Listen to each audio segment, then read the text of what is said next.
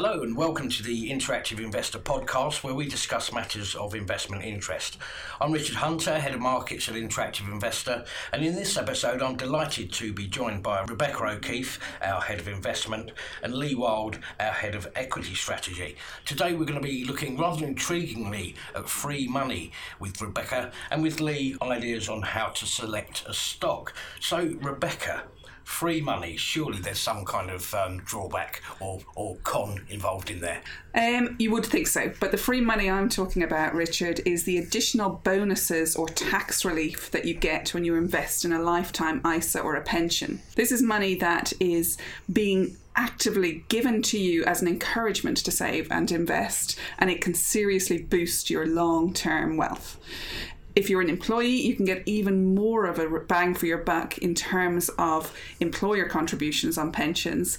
But basically what you are looking to do is you are looking to take advantage of any additional bonuses, tax relief that you can get that will kickstart your potential financial future. So how does the lifetime ISA actually work?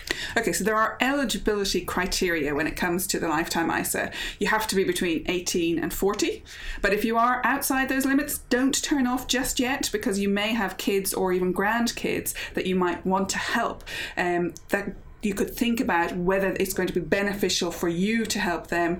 I'm certainly well over the age limit that would qualify, but I have two kids who are both invested in lifetime ISAs, which I seriously hope will allow them to leave home at some point. The government gives you a 25% bonus up to £1,000 a year in your lifetime ISA, so the maximum £4,000 investment becomes £5,000, and as any investor will know, that 25% return that you get is a serious boost before you even start, and then you can generate additional returns by investing that money in the market. It is specifically used to either do one of two things: as a deposit on your first house or for your retirement savings once you reach the age of 60. The majority of people are likely to be ones that are looking to use it to buy their first home. But if you don't, then you can keep the money in the lifetime ISA until the age of 60.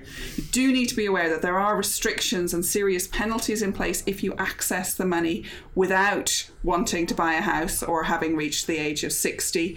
But it really is a good way to look at starting to invest, in particular if you don't want to tie your money up in a pension till all the way out to 55 for your kids and who are still living at home potentially, or want to help them get a foot on the ladder. So that's presumably got a lot to do with it, because otherwise from the savings part of the lifetime ISA that you mentioned, that seems to be strolling into self-invested personal pension territory. Absolutely, and there's no doubt at all that when it comes to pension investing, the tax relief that you get on a pension is likely to be much better for you than investing in a lifetime ISA, which is why the majority of people from the lifetime ISA point of view are probably saving for their first house.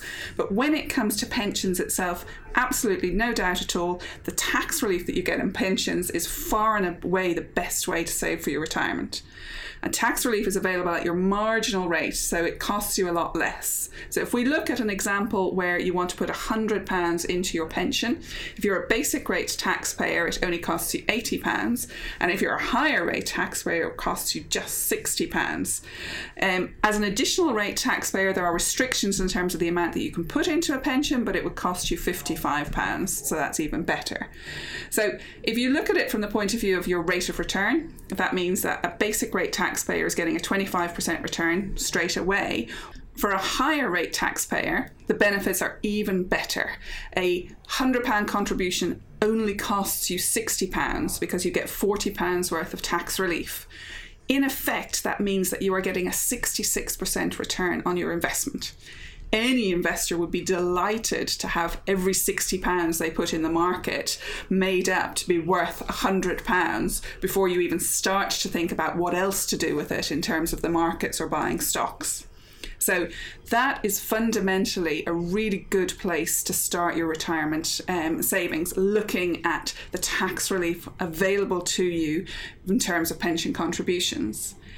There are some other additional benefits of contributing to a pension, not least because it alters what's known as your adjusted net income. So if you are on the boundary, for example, talking about child benefit or indeed your personal allowances, if you're earning above £100,000, paying into a pension actually reduces, in effect, your income, your adjusted net income, so it could have even further tax benefits for you. But of course, when we talk about pensions, quite often we're talking about being in a company pension scheme as well. And this is where the benefits just sort of are scaled off the chart. So whilst the tax relief on your own contribution is fantastic, it's where your employer will also contribute that you get a serious rate of return. So from that point of view, if we look at how an employer contribution works, basically what they do is they match the gross amount that you're putting in. So for going back to our £100 example, if your employer will match that £100, you'll end up with £200 in your pension. But of course, that will only have cost you £80 as a basic rate taxpayer or £60 as a higher rate taxpayer. So for a higher rate taxpayer, you have more than trebled your money by investing in your employer's company pension scheme. So if you do one thing this week, it is to check with your employer how much contributions they will match.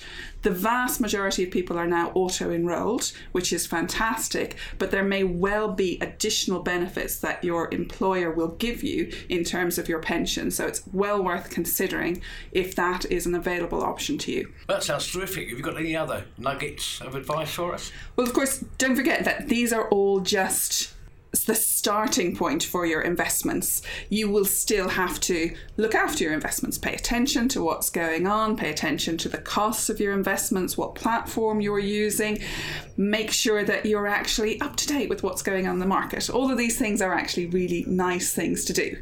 But the real significant difference you can make to your financial future is in obtaining the tax relief and the benefits of bonuses that are on offer. They are genuinely there to encourage saving and investing, and I would seriously encourage you to max out on what is available. That's absolutely terrific. Rebecca, thank you very much indeed. Thanks, Richard. Lee, we've been hearing from Rebecca about some of the tax perks and tax advantages of investing. So now that you're actually ready to consider this, where on earth would you start in terms of how to select a share? Well, look, Richard, I mean, beginner investors typically buy funds rather than individual stocks. So they let the experienced fund manager make all the tough decisions and diversify exposure across stocks. That clearly sort of lessens risk. But if you're a more experienced and confident investor and you want to go it alone, tweak your portfolio, plug gaps, gain exposure to something very specific, then that's great. That's when you start to sort of wonder, right, how do I choose shares? So there's a number of questions you need to answer before taking the plunge. So, I mean, first of all, decide, what type of investor are you? Sounds like a simple question, but it's often good to ask yourself that every once in a while. So, are you risk averse? Are you a risk seeker?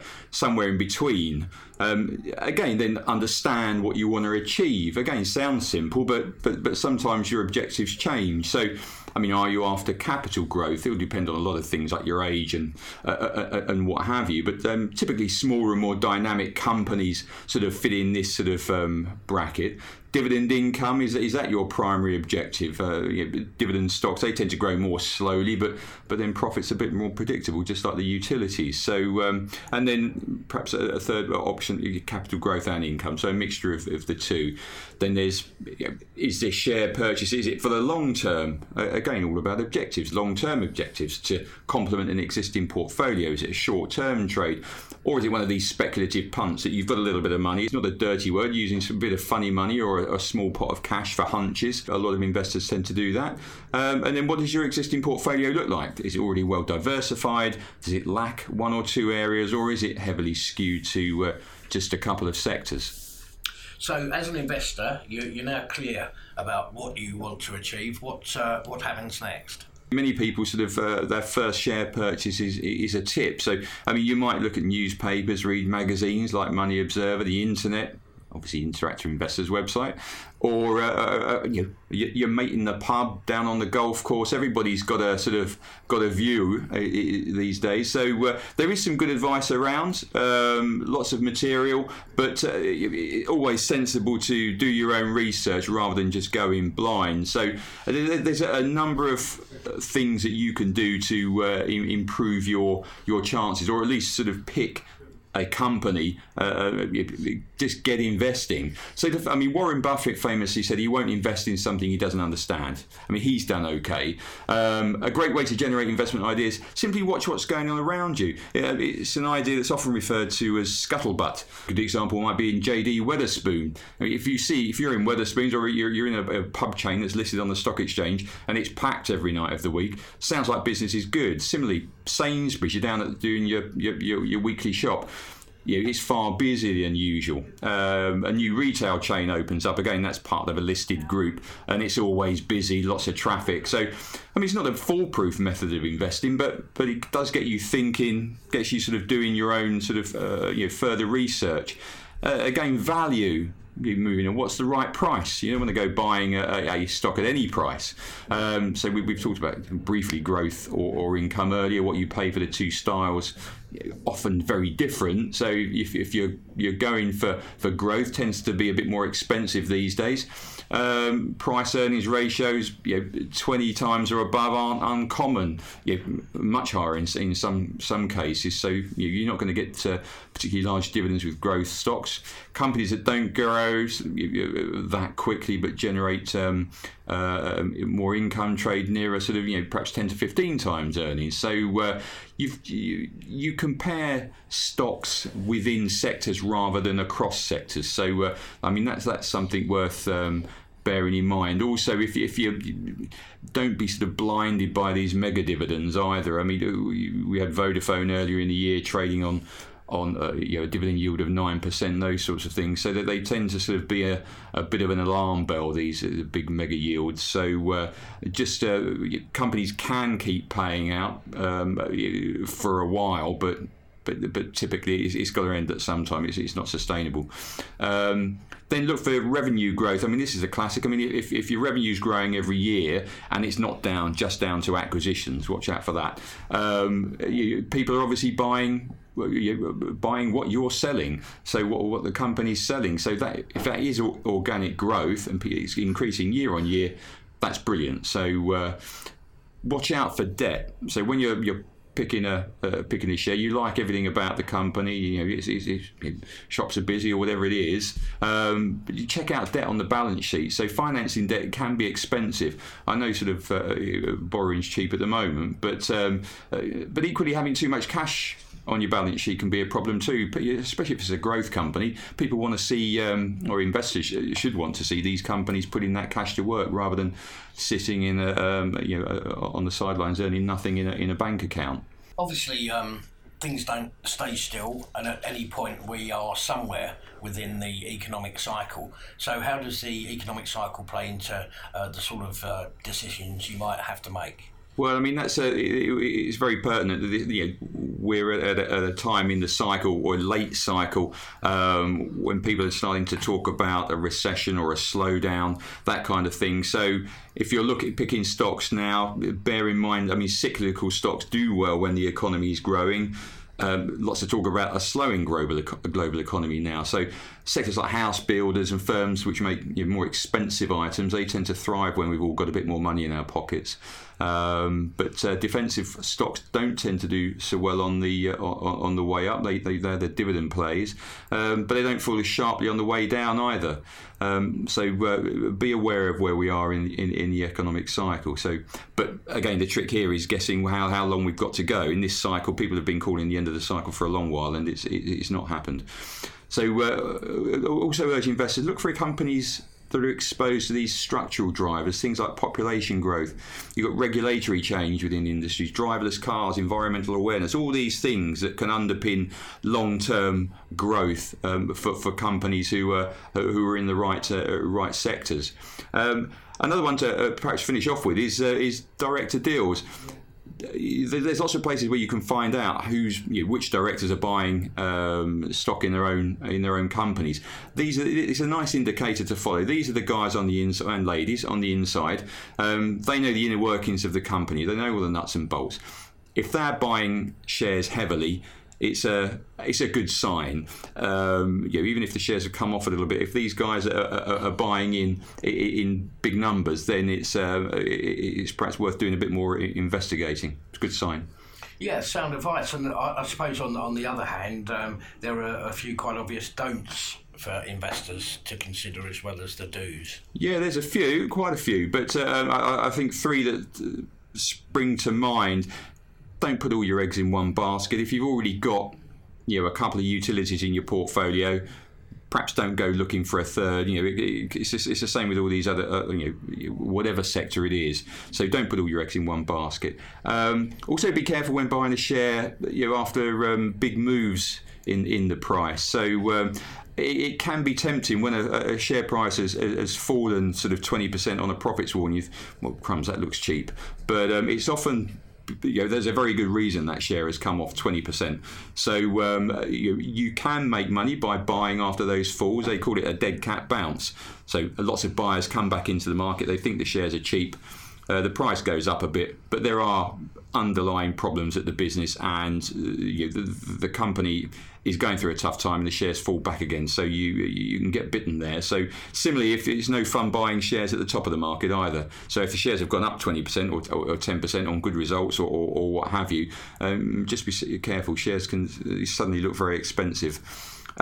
Finally, you don't invest money you can't afford to lose, or at least do without for a period of time if things don't go to plan. Well, certainly some food for thought there, and plenty for potential investors to be bearing in mind. Thank you very much to Rebecca and Lee for some fascinating points today, and thank you for listening. Do join us next time for another interactive investor podcast.